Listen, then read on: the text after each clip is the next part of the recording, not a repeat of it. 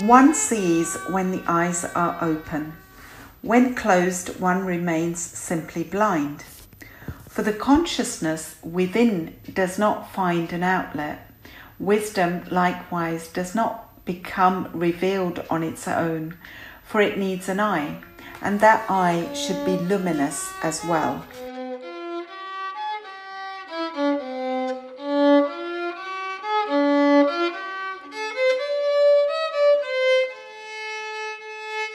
Welcome back to the Lamp of Awareness.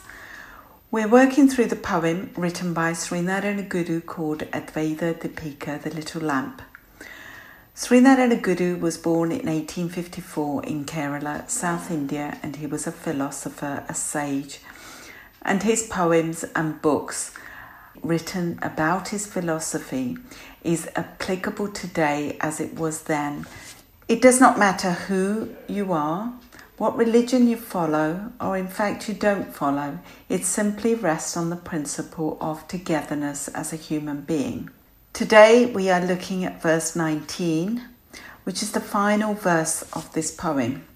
The main focus here is of the difference between a Jnanin, which is the enlightened one, and a Ajnanin, which is the ignorant one. We see the world outside with our eyes, and to see the world within, we need eyes looking inwards to see what hides behind the curtain. So here is an inherent element of curiosity that drives a Jnanin, which is the enlightened one, forward. You see this in the beauty of a young child as little as 2 who wants to know why. And this level of questions and the desire to search is what is required of each of us. Get back to our true identity and search for why. And in that search, we find that the true reality of the necklace is gold. And in the same way, this world that we experience through the senses is nothing other than that of an illusion, a maya, that is hiding the truth. The truth being that there is only one reality, and that is one pure consciousness, the effulgent light.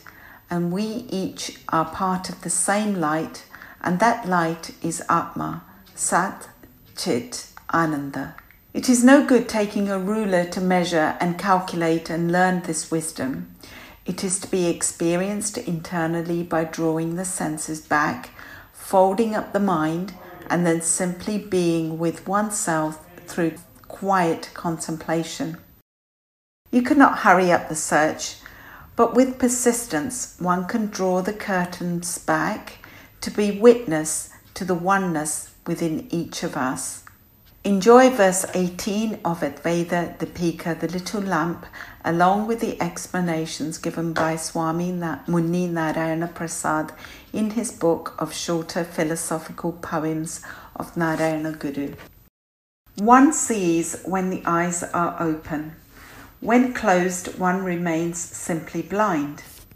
For the consciousness within does not find an outlet. Wisdom likewise does not become revealed on its own, for it needs an eye, and that eye should be luminous as well. The philosophical problem this work mainly deals with, and its final answer, have all been made sufficiently clear.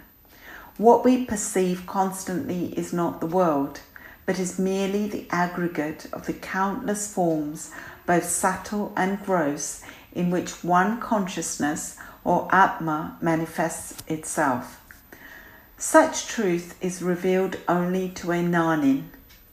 Only those who are endowed with a penetrative eye to go beneath the veil and see what is within becomes a Jnanin's.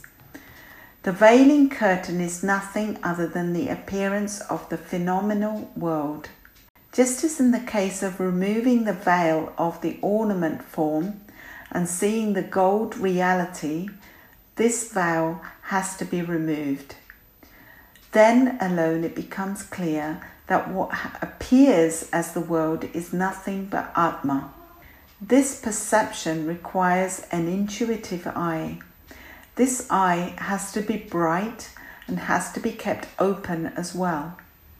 Unless so opened, no final solution to the problem dawns, or else all ends up as an experience like that of one who tries to see something with his eyes closed.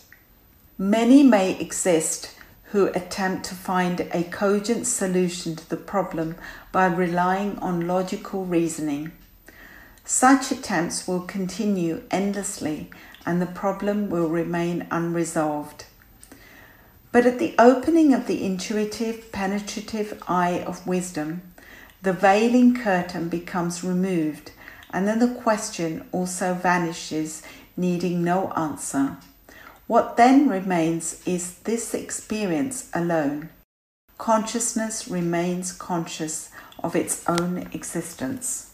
So that's the end of verse 19 and is the end of the poem. I would like to say that this reading, the recording, and the formation of the podcast started in lockdown as a result of COVID-19. Currently, the lockdown is no more, but the virus continues to take lives, and we adhere to strict distancing rules and wearing of masks and washing hands. Still, we are anticipating a further wave of cases, so caution remains. The reason the podcast started was to make available this poem as audio to as many people as possible, and the lockdown has gifted me the time to do this. This poem had a profound impact on me when I came across it during a period of illness, and I wanted to share this gem with as many people as possible. The podcasts were not planned or coordinated, but simply evolved week on week. So forgive the lack of structure, and in some ways it has been wonderful to simply go with the flow. I hope you've enjoyed the poem written by Sri Narayana Guru and translated by Swami Muninarayana Prasad. If you would like further information about the works of Sri Narayana Guru, please contact Sri Narayana Guru Mission of the UK, the charity that's based in London. They are a charity run by some wonderful dedicated volunteers. The inspiration for these podcasts came from Swami Tanmaya, who is my guru, who taught a group of students for over 5 years. And this has been a gift that I will cherish always. So thank you to Swami Tanmaya. The light will always find darkness, and I hope the light finds you and you and you. And the curtains of the cover are removed and you once again dance with the light of Advaita Deepika. So I now like to thank you formally and say goodbye. And it's been a pleasure. And namaste to you all, which means that I honour the light in you as in me. Ever so grateful. Thank you. Thanks for listening. Bye-bye.